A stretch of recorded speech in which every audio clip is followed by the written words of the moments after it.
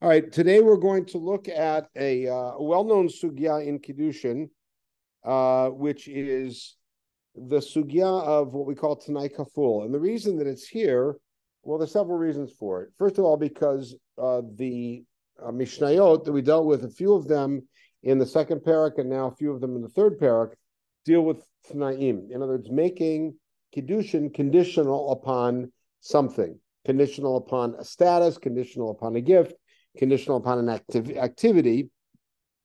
And the fact that you can make any sort of negotiated or even unilateral deal contingent on an action is something that is a premise in halacha. And the question really is the contours of that condition. All right, so just quickly to get a kind of bird's eye view of it, the critical sugya in Tanakh that we're looking at is the request of Bnei Reuven and Bnei Gad to inherit land on the East Bank. Remember, the context is Am Yisrael is marching through the East Bank. Actually, they're camped in Arvot Moav, and when they want to, before that, when they want to come into Israel, they want to come peaceably through the land of either Edom or Ammon or Moab, and none of them will allow them to come through. And we are commanded by God not to make war against them. And fortunately for us, a marauder from the West Bank has conquered the precious western half of the East Bank, that abuts the river, and that which is today about 90% of Jordan's GDP. And that is Sichon. And Sichon, we weren't commanded to leave alone. He's a Canaanite. And so therefore, he's an Amorite of some sort. And so therefore, we're allowed to go to war against him. We go to war against him. We want to go through peaceably. He comes out with arms. We come out with arms. We win.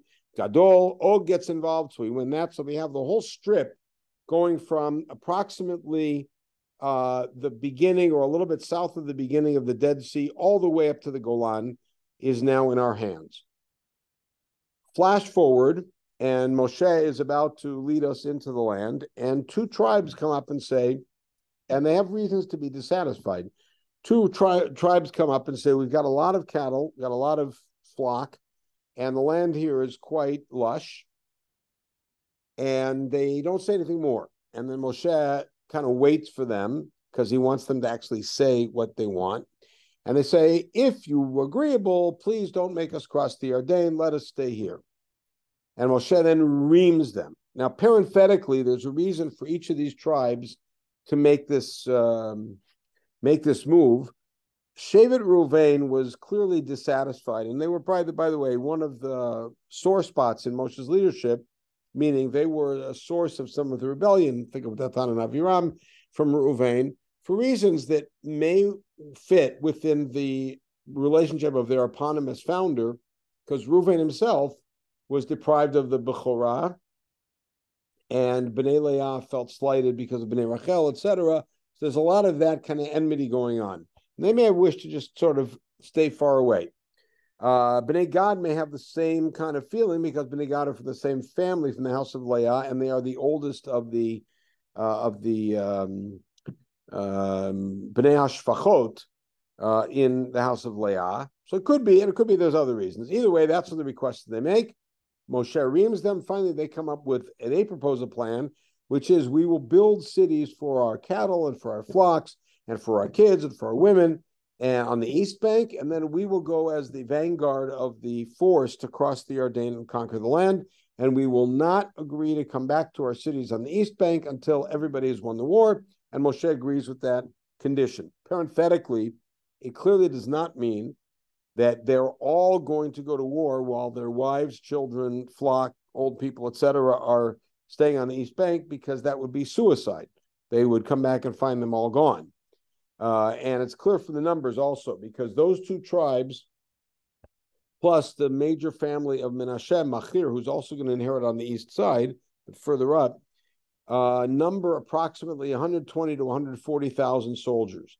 And yet in Sefer Yoshua, the vanguard described as crossing the Yarden first is 40,000, which means a lot of them stayed behind and ostensibly to guard the cities. In any case, Moshe agrees to their condition.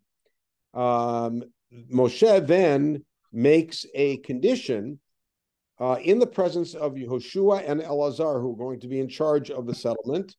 And here's the statement. Vayitzam lahem Moshe et Elazar according to Yehoshua bin Nun, which means Moshe charges Reuven and Gad to, or entrust them to Elazar and Yehoshua, and to the heads of all the other tribes. Here's what he states. So if these two tribes cross with you, and they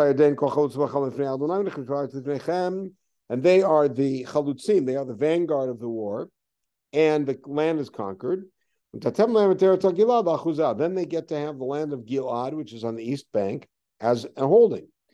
And then Moshe adds, but if they don't cross over as the vanguard, then they will settle with you in your midst in Eretz Canaan. Now, question is, what do you make of this statement?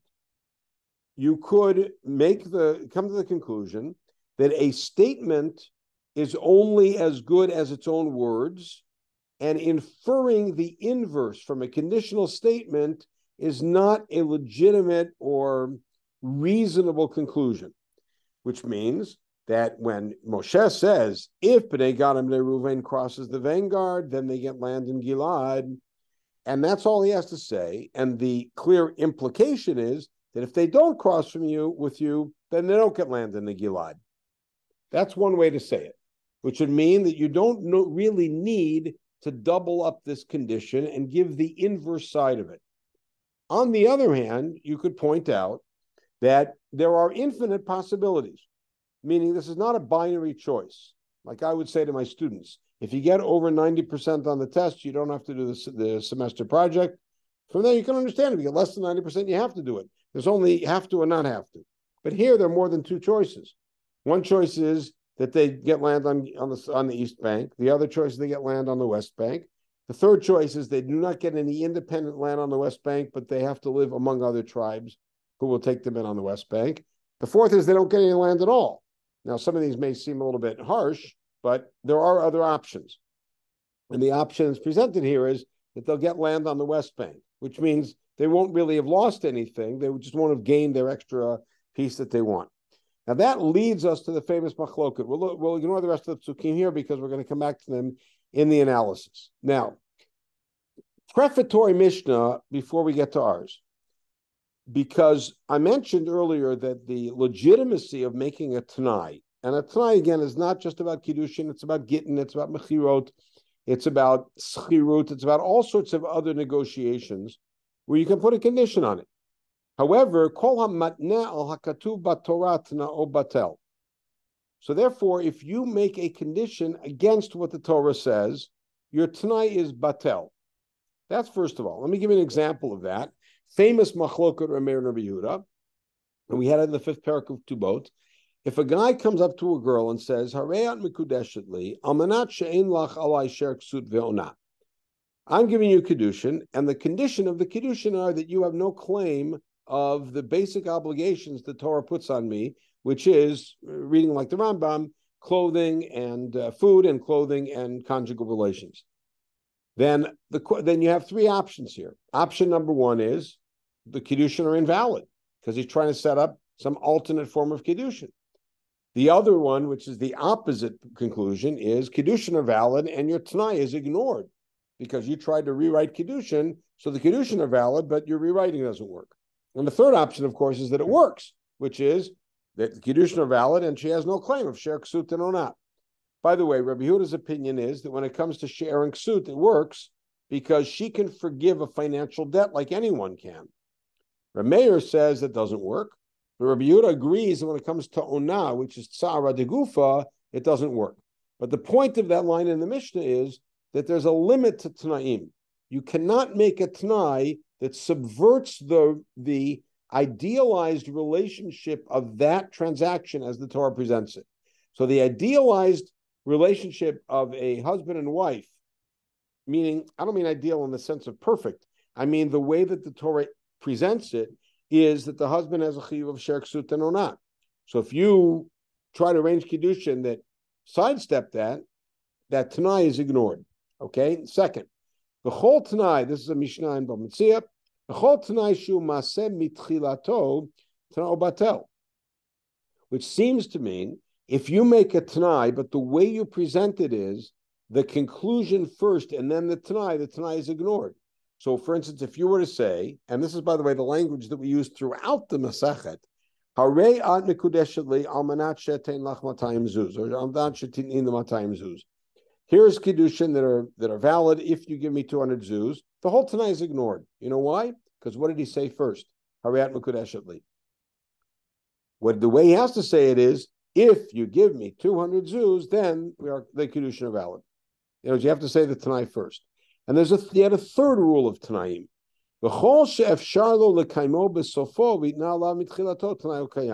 Meaning, if the Tanai is something that could be done, then, and you made the Tanai first, then it's valid. So in other words, if you were to say, if you jump up and take a bite out of the moon, then the Kiddushin are valid, and if not, guess what? The Kiddushin are valid, and we ignore that silly thing, because that's not doable. All right, so 3 laws of the Tanaim. One is the order, and I'm going out of order for this, and that is that you have to first present the Tanai, then the conclusion. Second of all, going to the first one, your Tanai cannot be something that subverts the relationship established by that contract as the Torah envisions it. And third, is the Tanai has to be something that is actually doable. Okay, now let's get to our Mishnah. Reb Meir Omer, Kol Tanai, and that, by the way, you see how this is sort of in the same spirit. Kol Tanai she'eno ki Tanai v'nei Gad uv'nei Ruvain eno Tanai. Which means that Reb Meir seems to be saying that the model of a Tanai is the Tanai we had in this passage here of Bnei Gad and Bnei Ruvain. And therefore, any Tanai that does not follow that, the contours of that, doesn't work. So let's see, what is it that was in the Tanai? The first thing is, notice how Moshe said it. If they cross, they get land. If they don't cross, they don't get land. So what things do you immediately see there that fit what we already learned? The first thing is the order. The order, which is the Tanai before the Maaseh. The second thing is that the Tanai is not something that's against the Torah. Right? It's doable. And the third thing is doable. Right? Absolutely. And so Reb Meir seems to be sort of summarizing what that other Mishnah said, but not really. שנאמר ויאמר משה עליהם יעברו בני גד ובני ראובן איתכם את הירדן כל זמן לפני אדוני חדשה ארץ בניכם ארץ כנען גלעד ואחוזה ואם לא יעברו חלוצים איתכם נחזו בתוככם ארץ כנען. Now, what is Reb Meir's point? So if Reb Meir is really the one who's quoting this entire long passage, which is inordinately long for a quote in a Mishnah, then it's this new point, which is Tanai Kaful, meaning you have to both present the positive and the negative, or the success and failure of the Tanai and the consequences. And it's not enough to leave it to inferring it by the inverse. And I see that from Chanan Gamliel's dissent with Reb Meir. Chanan Gamliel omer tzorech haya davar lomar, meaning the inverse had to be stated. This is like a tzrichuta argument, meaning without the inverse being stated, there's some misinformation I would have come to, bad conclusion. Right, or lohun chalu, meaning that if I didn't have the inverse stated explicitly, I could easily come to the conclusion that if they don't cross and do their job as the vanguard, they don't get land anywhere. Therefore, Moshe has to say they get land in Canaan. But Chanan Gamliel is really cutting down to the core issue is that not every statement has an automatic and singular inverted inference. In other words, like we said, there could be a range of inferences or a range of, shall we say, consequences to failure to fulfilling the Tanai, and without stating it, you don't know which one it is. And that's what he's hitting on here, which is that you have to state what the consequences would be of them not crossing over. So the point of dissension here seems to be the issue of doubling the Tanai, which means we now have 4 rules of a Tanai. First of all, it has to be something not against the Torah. Second of all, it has to be something doable. Third of all, it has to be something that's doubled. And fourth of all, I'm not going in a particular order, you have to present the Tanai before the action. Okay. Before we get into the sugya, I just want to show you the Rambam, because the Rambam summarizes beautifully, as always. The Rambam in Hilchot Ishut, because Kiddushin is the place that in Shas, the laws of Tanai are presented, as you see in our sugya, along with other places. But we also found that in the case of Kiddushin, for reasons that I think we can sort of understand, seems to be the most prevalent area where actually people would put conditions, for reasons that you can sort of see. So the Rambam says here in Halacha Aleph in Perek Vav Yichud Ishut, Hamakedesh al Tanai, if you do Kiddushin with a condition, Im Kayim Atanai Mikudesh Lav Non Kayim Enam Mikudesh. So first of all, if the condition is fulfilled, Kiddushin are valid, and if not, which means Tanaim have power. Okay. Bein Shayat Tanai Minaish, Bein Shayat Minaisha. It doesn't matter which side puts the condition, puts the Tanai. The man can give her a ring and say, if you, I'm going to do it right. If you paint my house, these Kiddushin are valid. And if you don't paint my house, these Kiddushin are invalid. That fits all the criteria. There's nothing prohibited about it.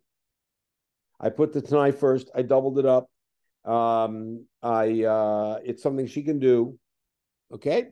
Now, v'chol Tanai sheba olam, meaning not just Kiddushin, but anywhere in the world that you want to talk about a Tanai, bein b'Kiddushin v'gerushin, bein b'mekach u'memkar, bein b'shar dinei mamon, any area, sarich liot b'Tanai arba'a dvarim. You need four things. And now the next halacha says, then arba'a dvarim shall call Tanai. One, shiyat Tanai kaful. Now notice what he leaves out. It's interesting. That the Tanai has to be doubled like Rameir.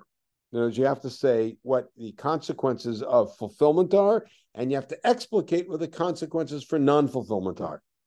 This is something we didn't see yet, which is the affirmation has to come first. Because in our case, what did Moshe say? Did Moshe say, if they don't cross, they don't get land, and then if they cross, they do get land? No, he said the opposite.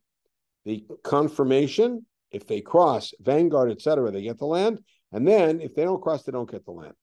The third condition is that the Tanai has to come first before the should we say the target or the transaction, and it has to be something that's doable. Notice what he left out. Which one did he leave out?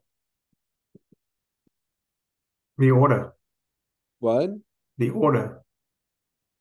No, he put Hen Kodem Lavav and Tanai Kodem Lamaseh. He put both things of order in there. Which one did he leave out? He left out Matnel Mashkatu Batorah. He left out that because it's really kind of a different matter. This is what we call Mishpatei Tanaim. So Mimchisera Tanai Echad Mihem, meaning if one of these things was missing, Tanai Batel, Uki'ilu Ein Sham Tanai Klal. Tanai Batel doesn't mean the deal is off. It means as if there was no Tanai, Elatiezu Mukudeshet Mugreshet Miyad. The deal goes through 100% immediately without waiting because the Tanai is ignored. So these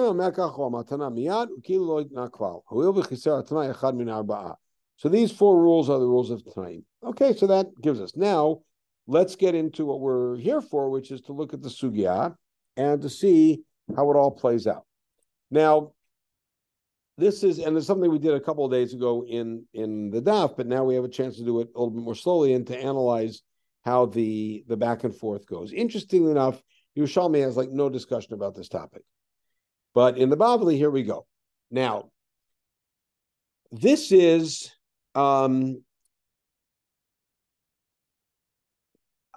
of a classic example of reconstructing an argument, right? Because Reb Meir said one thing, which is that any Tanai that does not follow the contours of Bnei Gad and Bnei Ruvain is an invalid Tanai, an ignored Tanai. And Chanan Gamliel says that's not true, because in the case of Bnei Gad and Bnei Ruvain, there was a third option, and therefore it had to be stated both sides. Both sides had to be stated because otherwise you wouldn't know what the consequence of non-fulfillment would be. Very good. That's the end of the discussion. Now watch what happens. Bish the Maler Reb Meir, and I want you to be sensitive to this. Hainu dichtiv az tinakem me'alati. Now, Bish the Maler Reb Meir means Reb Meir is not making this argument. We are. And we are sitting here in Bavel a few hundred years later, and we know Reb Meir's position, Reb Gamliel's position, and we're saying, let's test the Tanakh and see what conditions look like in Tanakh. Now, by the way, why are we concerned with that? Why are we concerned with the way conditions are in Tanakh? After all, we don't speak Tanakh Hebrew. We don't eat Tanakh meals. Like, why are we concerned with having our conditions be similar to that of Tanakh? You need support from Tanakh if you want to draw conclusions. What happened in Torah Sheba'al Peh? All right, so your first claim can be, we don't have a Masorah. We don't have a Torah Sheba'al Peh on this. So we have to look at Tanakh. But there's a different reason. Where did Reb Meir come from? Notice, I want to show you the difference here. Look at the first Mishnah here from Bava Metzia. What does it say? It gives you 3 rules of Tanai. What's missing from this section? It says any Tanai against the Torah doesn't work. Any Tanai in which you did the order backwards is no good. And any Tanai which is not physically doable is no good. What's missing from this Mishnah? The double. Okay, there's another. But even 3 laws, what's missing? Compare it to our Mishnah right here. The font may be a giveaway. Oh, there's no puzzle. There's no source. Oh, Sukim. Right. Mishnah Bava Metzia simply says, here's rules of Tanaim. Right? And by the way, these rules of Tanaim are eminently reasonable also. In other words, let's think about the first one. The Torah says, here's what marriage looks like. The Torah says, here's what divorce looks like. The Torah says, here's what a business deal looks like. And you try to rewrite the Torah's idea of any of those. So we say, who are you? You're creating some new sort of the Kiddushin. You're creating some sort of new Gerushin. They can't do that. You work within the system of the Torah, and within that system, there's breadth for you to add in your own personal desires, but not to rewrite them. So I get the first one. The second one is also eminently reasonable. Because look at what you said. You said, you're Mekudesha to me if. Too late, you just said Mekudesha to me. The if is gone. So the if has to come first. And the third one is that if a person says, you're Mekudesha to me if you jump up and kiss the moon, and if not, so there's 2 ways to understand that. One way is the guy means, I'll never marry you. In which case, be quiet and go away. Leave the girl alone. The other way is that you're just saying something silly, like an exaggeration, and we ignore it. So these things make a lot of sense. What does Reb Meir do in our Mishnah? He adds a 4th rule of Tanaim, which is a Tanai kaful. The Tanai has to be doubled. But here he's got something going for him, which is, if you look in the Torah, you can actually see a case of a Tanai, and the Tanai is kaful. Which, if you think about it, is a nice thing to have, and is also not eminently reasonable. Meaning, without the pasuk, I wouldn't have said this. Why? Because remember the example that I gave. If I say any student who gets over 90% on the exam doesn't have to do the semester project, it is very, very reasonably inferred that a student who gets less than 90 has to do the semester project. Because there's no real third option. And so therefore, unlike the 3 Mishpatei Tanaim here, this is not an intuitive rule. So Meir got it from a pasuk. Mechanim Gamliel's response is to respond to the pasuk and say, in that case, both the consequences of fulfillment and the consequences of non-fulfillment had to be stated because there's a third option. Okay. So now, what does the Gemara do? The Gemara says, okay, this entire thing revolves around psukim. Let's see what the range of Tanaim presented in the Torah and in the rest of Tanakh seem to bear out about how the Torah understands what we're supposed to take from a statement. Are we only supposed to take from a statement its face value, or are we supposed to also infer from it other things? Here we go. So it's going to now play with psukim all over the place. Okay. Now, Bishlama Reb Meir.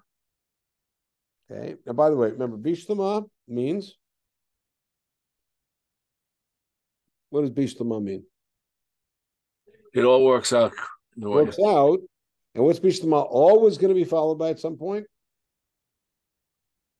The person. Well, no, in our case, but everywhere. Ella. It's always going to be followed by Ella. Bishlama always followed by Ella. Because Bishlama says this position works out, this chacham works out, this whatever works out. However, it doesn't work out over there. So Bishlama Meir is going to be followed by Ella and Gamliel. So Bishlama Rab Meir Az Tina Kemealati, and they go to the pasuk of Avram speaking to his slave about going and getting a wife for Yitzchak, and saying, if they don't let her go, then you're off the hook. Right? So now, why did Avram have to say that? I'm making you take an oath, which is that you will not take a wife for Yitzchak from the daughters of Canaan. Rather, you will go to my Alter Ahaim in Frankfurt, in Nachor, in Haran, Ir Nachor, and you'll find a wife from the family. And now, let's think about it. You are Avraham's slave, and you've made this commitment. How much of this commitment is in your control?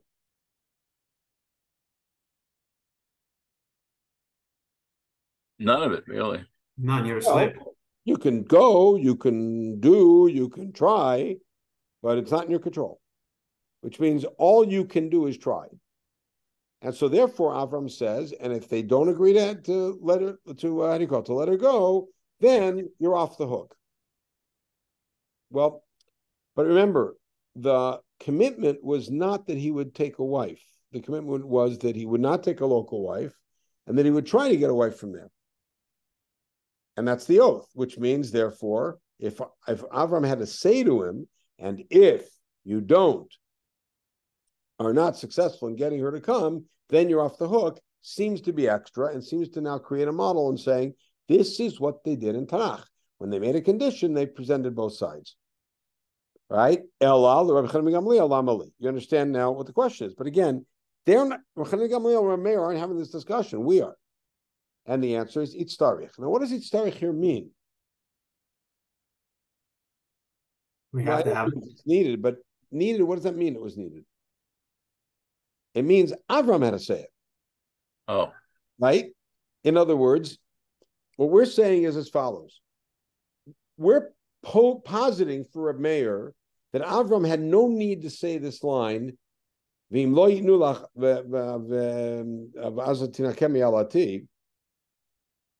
the only reason he said it was because that's the formal way you do any Tanai. Otherwise, it's not a Tanai. Gamliel will answer, if he's not there, but it's okay, he can answer. So no, Avram had to say that. Why? Salka datach amena. In other words, and here it's different than usual. Normally, salka datach amena, I would have thought. But salka datach amena means actually the slave would have thought. Hecha denecha lala dida. Let's say that she is willing to go, but the family is not willing to let her go. Mighty balk korchayu, maybe you should grab her and take her against their will, which of course is bizarre itself.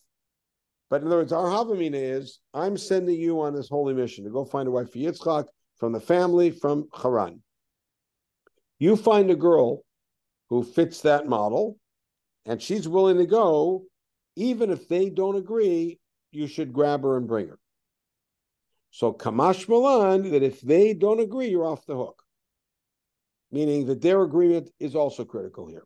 Now I gotta just interject a parenthetic note that I mentioned very quickly in our morning shir, but just a thing about who we're talking about. We're talking about Rivka. All right. How old was Rivka at the time? You're right. We don't know. It doesn't say. But what's the traditional understanding of how old Rivka was at the time? 3.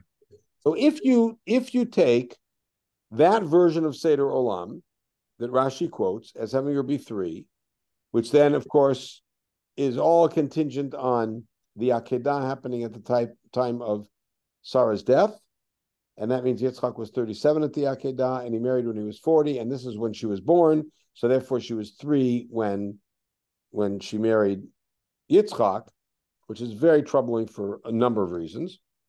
Then you have a different problem. how could the Gemara even entertain the possibility that we're talking about a case where the girl will be interested in going, but the family won't be willing? Who's the 3-year-old girl that makes such decisions? Well, that's a problem, of course, in the text, because in the final analysis, what happens? They say to the girl, do you want to go with the man? He says, go, and they give her a goodbye party. All right. Now, important to note that statement of her being 3 is from one of the manuscripts of Midrash Seder Olam. Midrash Seder Olam, 2nd century Midrash, or associated with the 2nd century, and Rabbi Yossi, is a chronography sort of Tanakh all the way through his period. And it is the source of many of the Midrashic statements that we have, including some quoted in the Gemara, that put dates on events that don't have any dates in Tanakh or ages with people. How old was Yaakov when he ran away from home? 63. How old was he when he got to Haran? He was 77. Where was he for 14 years? Yeshiva Shoshan Weber. All that's in Seder Olam. In Melikowski's long-awaited critical edition of Seder Olam, he points out that almost all of the proper manuscripts of Seder Olam have Rivka as being 14 at this point. And Yitzchak was 26 at the Akedah. I never caught that part because I started with the 160 years. Right. So important to note that. And there's so much in the Parsha that just doesn't work for a 3-year-old girl. But I will leave that alone. I just had to put that in. All right. In any case, now, Imlo Tovei, we're not done. Imlo Tovei Shalom Ali. So now, why did Avram have to add in the condition if the girl doesn't want to go? The answer is, again, all right,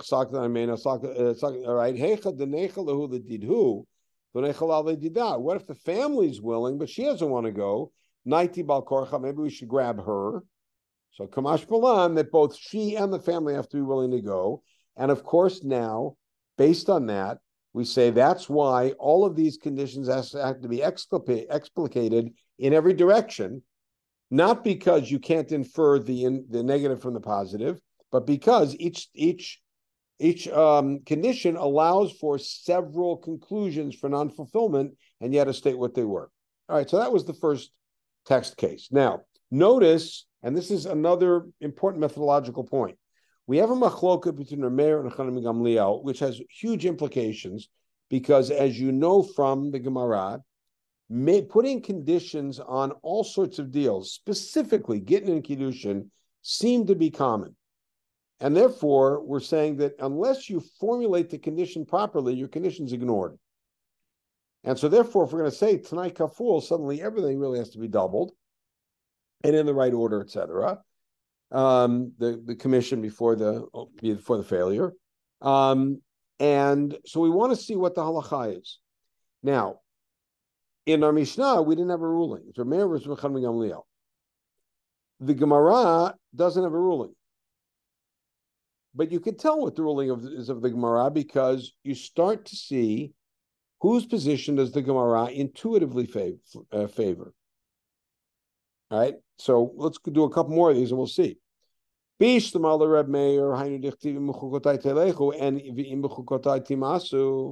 in the famous Tochacha in Vayikra, and by the way, the same exact thing could be said for Kitavo. It starts with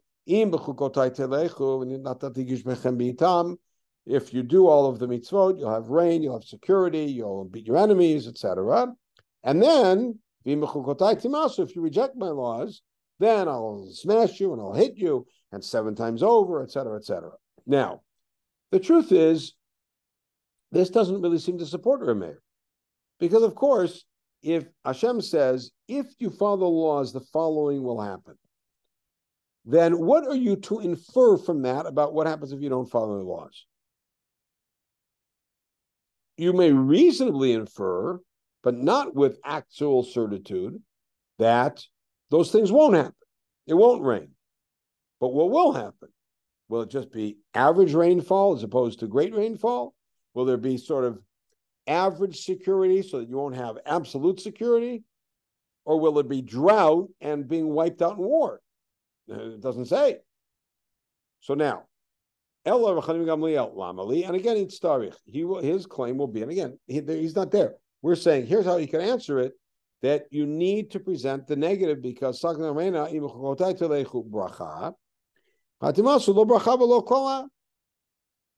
Now, of course, we're trained to think differently, but there's nothing inherent in the text that would tell us differently.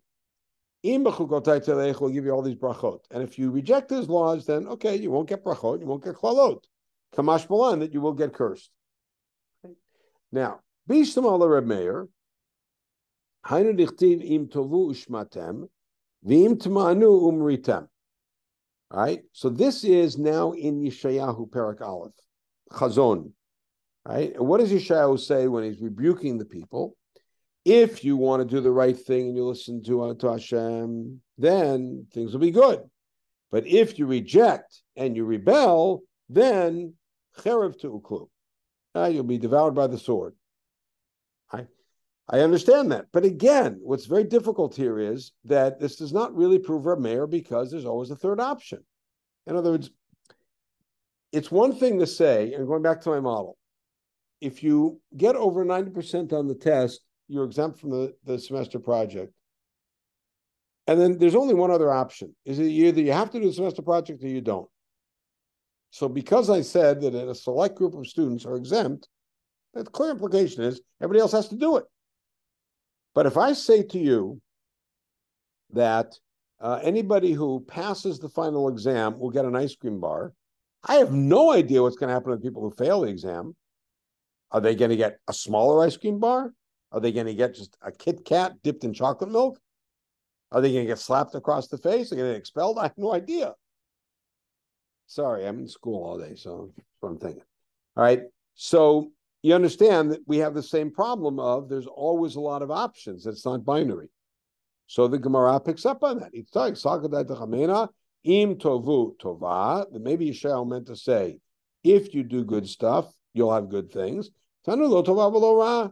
And then I would think that if I don't do good things, then all right, things will stay the same, but nothing special. Kamash malan, that you'll be punished. And then remember, I have this tangent about what's cherev to uklu, the bad foods. I don't want to go there right now. Now, I want to stop here and ask the following question. If you were stuck right now without any Sfarim, and all you had was this piece of Gemara, and somebody came up to you and said, I want to make a Tanai, and I made it Tanai on Kiddushin, everything was perfect except I did not make it Tanai Kaful. I said to the girl, if you give me $1,000 by Tuesday, these Kiddushin are valid. And came Tuesday, she didn't give me the $1,000. Does she need to get from me? What would you say? What would you think, based on what we've seen? Should I give you the case again? Yeah, but yeah. Okay, the case again. Okay, very quickly. A guy comes up to a girl and says, give me $10,000. I want to make it fun. Give me $100,000 by next Tuesday, and these Kiddushin are valid. Right? If you give me $100,000 by next Tuesday, these Kiddushin are valid. He presented something that's not against the Torah. He presented something that's doable. He presented the condition before the action, right? And then she did not give him the $100,000 by Tuesday, and he's so infuriated that he doesn't want to be married to her. Does she need a get or not? No, because the conditions that had to be met, none of them are met. Which means there's no Kiddushin at all. Correct. Okay. According to Chachamim Gamliel, what would you say? Gamliel would say there is a valid, right? Because you don't need to double the Tanai. And because that Tanai is very clearly binary.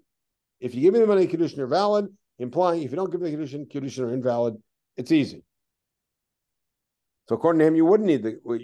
According to Meir, you wouldn't need it because you didn't say a proper Tanai. You ignore the Tanai. So we need to know what the halacha is. The Gemara is not telling us. How are we going to tell? So you tell me once you pick it up.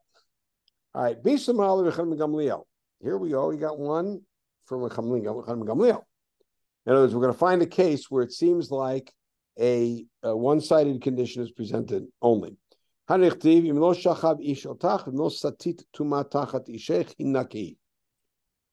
this from? Sota.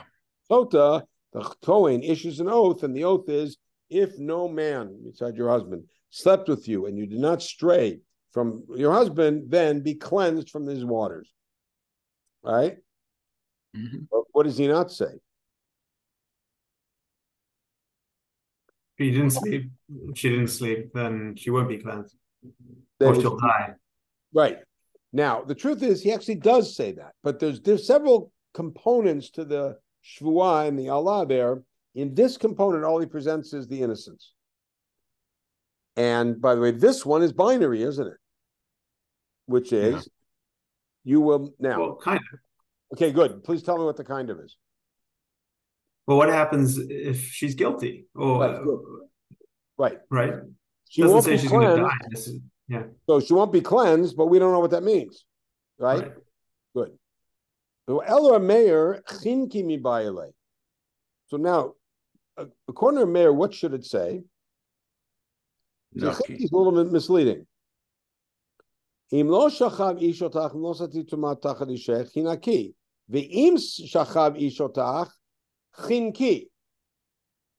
choked from this water. Let the water kill you. Right? So now, watch what happens, and this is very fancy footwork. Amar of Tanchum, hinki ktiv. Now, here's the ticket. We're talking about Eim L'Masorah and Eim L'Mikra. If you look at the last word on the second line, right here, you'll see it says Hey Nun Kuf Yod. Remember, in Bavel and in the Galil, and almost everywhere in the Jewish world that we know of at the time, Hay's and Chetz were interchangeable. Right? They pronounced the two somewhat similar.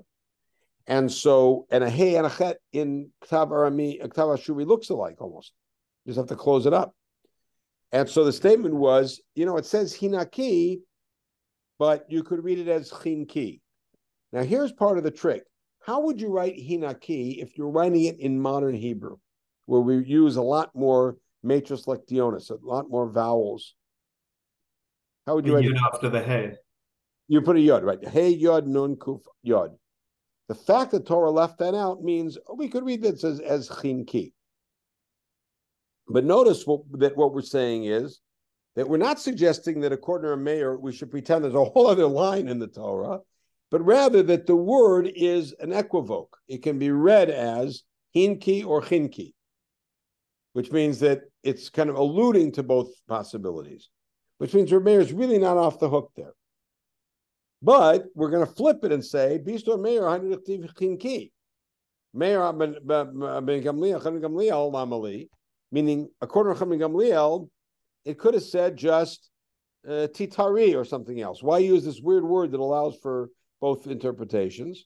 Oh, the answer is the same old answer he gives every time, which is, again, like you said, we don't know what the option is if you are guilty. All we know is that if you're innocent, you'll be cleansed. And if you're guilty, what?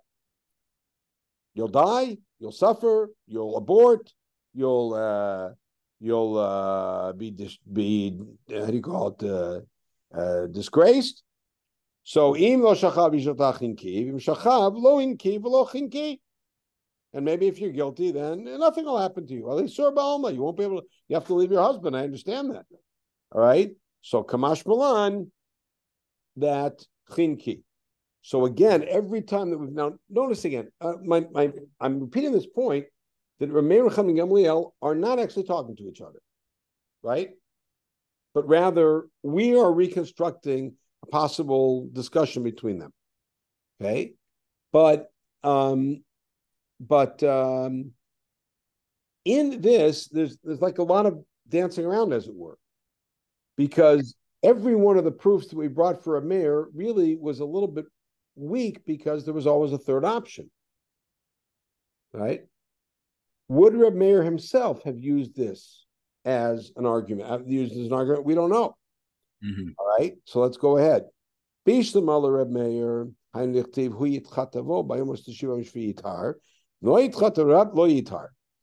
Paraduma. Now, this is in a legal text.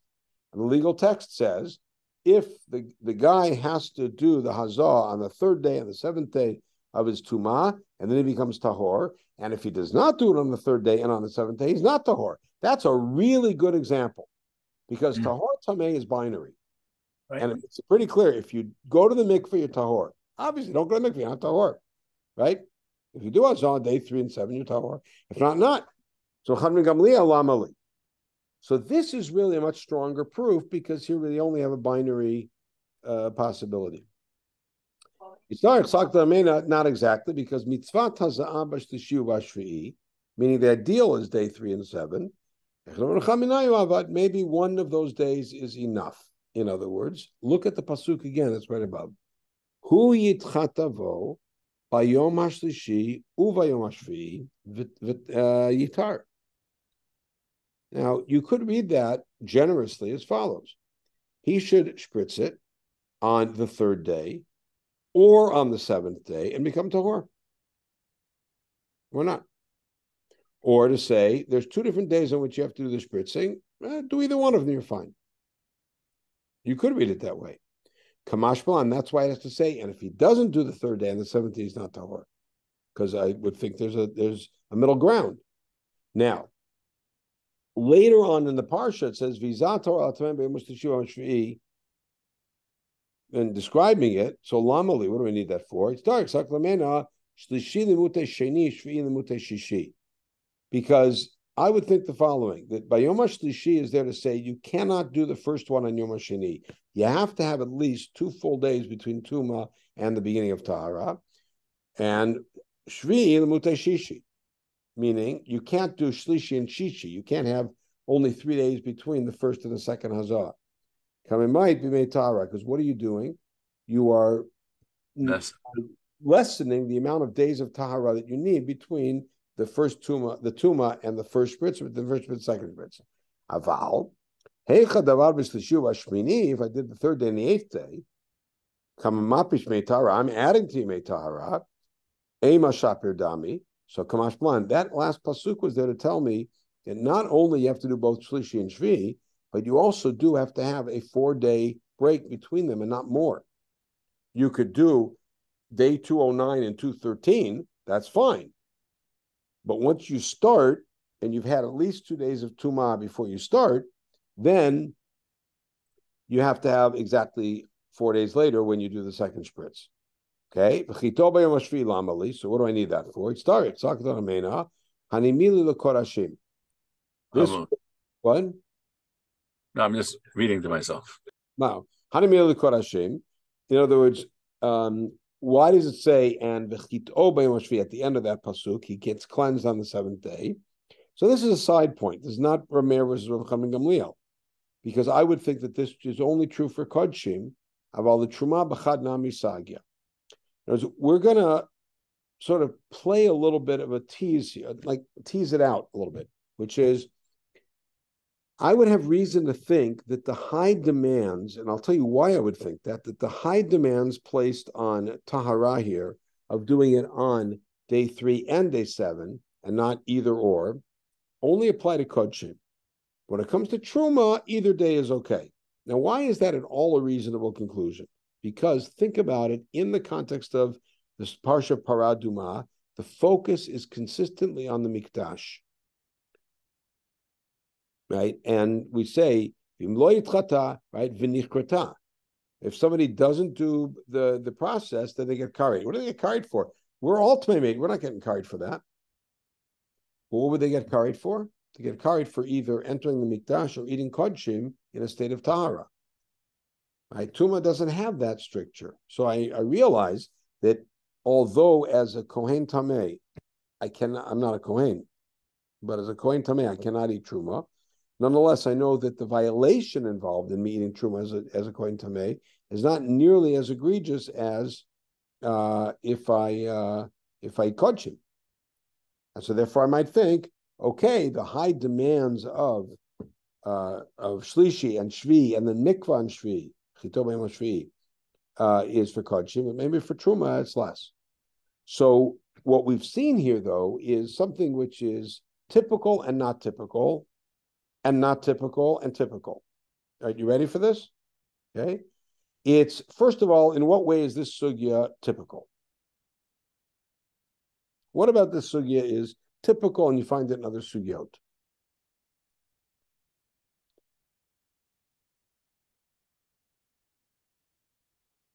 Okay, so, I mean, it's a little bit of an unfair question because I'm looking at a particular vision of it, but part of what makes this sugya typical is that we have an undecided machloket in the Mishnah, and then what we're attempting to do is to determine, based on our own evidence, which direction we should take.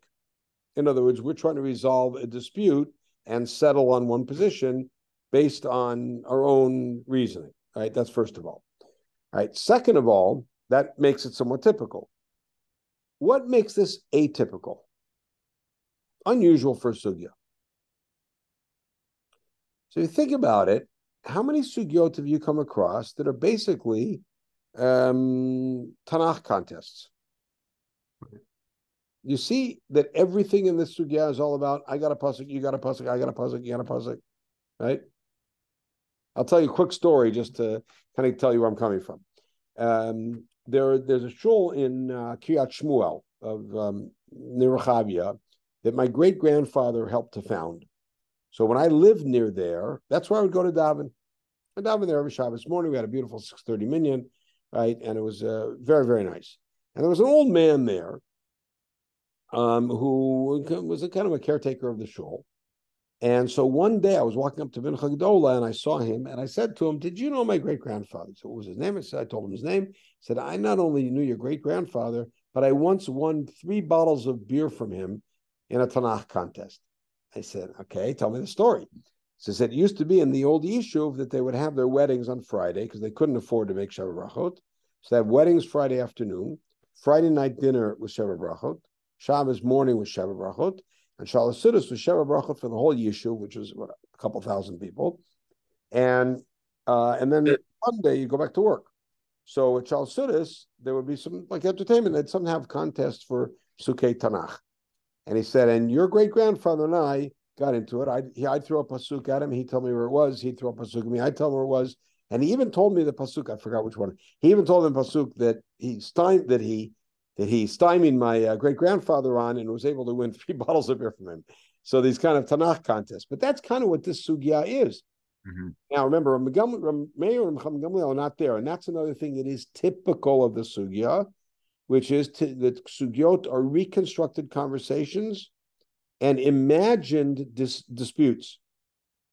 Because all we have is the positions in the Mishnah, and here we're saying, well, here's what Rameir could do with this pasuk, here's what Chami could answer. All right? Now, another thing that is typical about the sugya is at no point does the Gemara tell us what the halacha is. Mm-hmm. But you already know what the halacha is. How do you know it? From the Rambam. Oh. And what's the first of the 4 rules in the Rambam? It's not kaful. Not kaful. Since we rule like Rameir. So now look into the sugya and tell me, if you can, how we know to rule like Rameir. Think about it. Rameir's position is constantly questionable, right? Because every time that Rameir, we bring up a proof that supports Rameir, we identified a third option that made it not a good proof. Because remember, what's Rameir's point? Even when there is a clear, decisive, and unquestionable conclusion that you could draw from the positive to the negative, you still have to state it, otherwise it's not a Tanai. Mm-hmm. Every one of the proofs that we brought for a mayor was not so clear and had multiple options available. So how do I know to rule like a mayor? Because they keep saying Bishloma and have to go. There we go. That's it, Naftali. Exactly. That you can get a flavor, a sense from the sugya. Who is the sugya kind of riding with? And consistently, Rameir is in the driver's seat, and Rechami Gamliel is up against the wall and has to defend himself. And you get a sense from that the movement of the sugya is all in favor of Rameir, and Rechami Gamliel is the one who has to keep defending himself. Even though, as we pointed out, with the actual facts, Rechami Gamliel seems to be in the better position. But it seems that Tanai Kaful is something which is necessary, and it all starts with this story about Bnei Gad and Bnei Ruvain, which again, as we said, there was a third option. All right. Now, let's just see. How could we defend? Now, the Gemara goes through this at length, but how could we, prima facie, just on the face of it, how could we defend Rameir against Rechami Gamliel's response in the Mishnah? Look at the psukim. Moshe says, "Im yavru bnei Gad v'nei Ruvain itchem et hayarden, And then they get land. And if they don't cross, then they have to stay with you in Eretz Canaan. Gamliel correctly points out that there is no obvious conclusion from the inversion that what will happen if they don't cross. It has to be stated because there are several options. Can you defend Reb Meir here? So the Gemara, remember, defends him by saying, then I don't need the words Be'eretz Canaan. If all I'm trying to state in the inverse is that the option is not that they get no land, and the option is not that they get the land anyways, but the option is that they get land in Canaan, then I just have to b'nochazu b'tochachem. They stay with you. Why add Be'eretz Canaan? To make the whole thing extra, and therefore you need Tanai Kaful. Maybe. Any other way that you could defend Reb Meir here and say this whole statement isn't needed and it's just there for Tanai Kaful? Because remember, this is the only pasuk that we know Reb Meir actually hinged on. Everything else we reconstructed. This is the one he picked on. Right? And notice, he did not pick Sota. He did not pick Imachukotai. He did not pick Paraduma. He didn't pick those for proof. He picked this for proof. Why?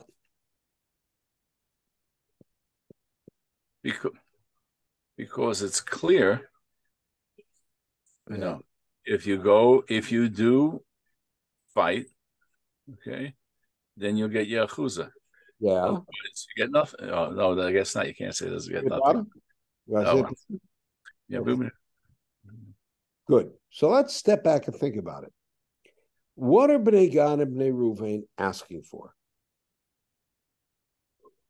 Land made by for their cattle. And what else are they asking for? They're asking for, I know it sounds weird to say asking, they're offering, they are giving up their land on the West Bank. Everybody forgets that Reuven and Gad had land allotted to them on the West Bank, and their move here created a gerrymandering so that the map on the West Bank got shifted, which very likely impacted on Shevet Dan, among others. And as a result of that, we have to go back and ask the question. Reuven and Gad are coming to Moshe and saying, we want to change the rules. We just don't want to cross with you. We want to stay here. Moshe reams them, absolutely not. So finally, what do they come up with? They come up and say, you know what? We'll agree to be the vanguard. And then when we're done, we'll come back and kind of separate from you. Moshe agrees. But now, is it really an option to say you don't get any land? They would have had the land on the West Bank anyway. Of course. Yeah. Of course. Which means that it really is nothing new. Now, that's kind of what they had before. You're not going to penalize them. You're not going to say you just took a shot at blackjack and you lost. You're not going to penalize them for doing this. You're just going to say, you want something more, here's what you got to do.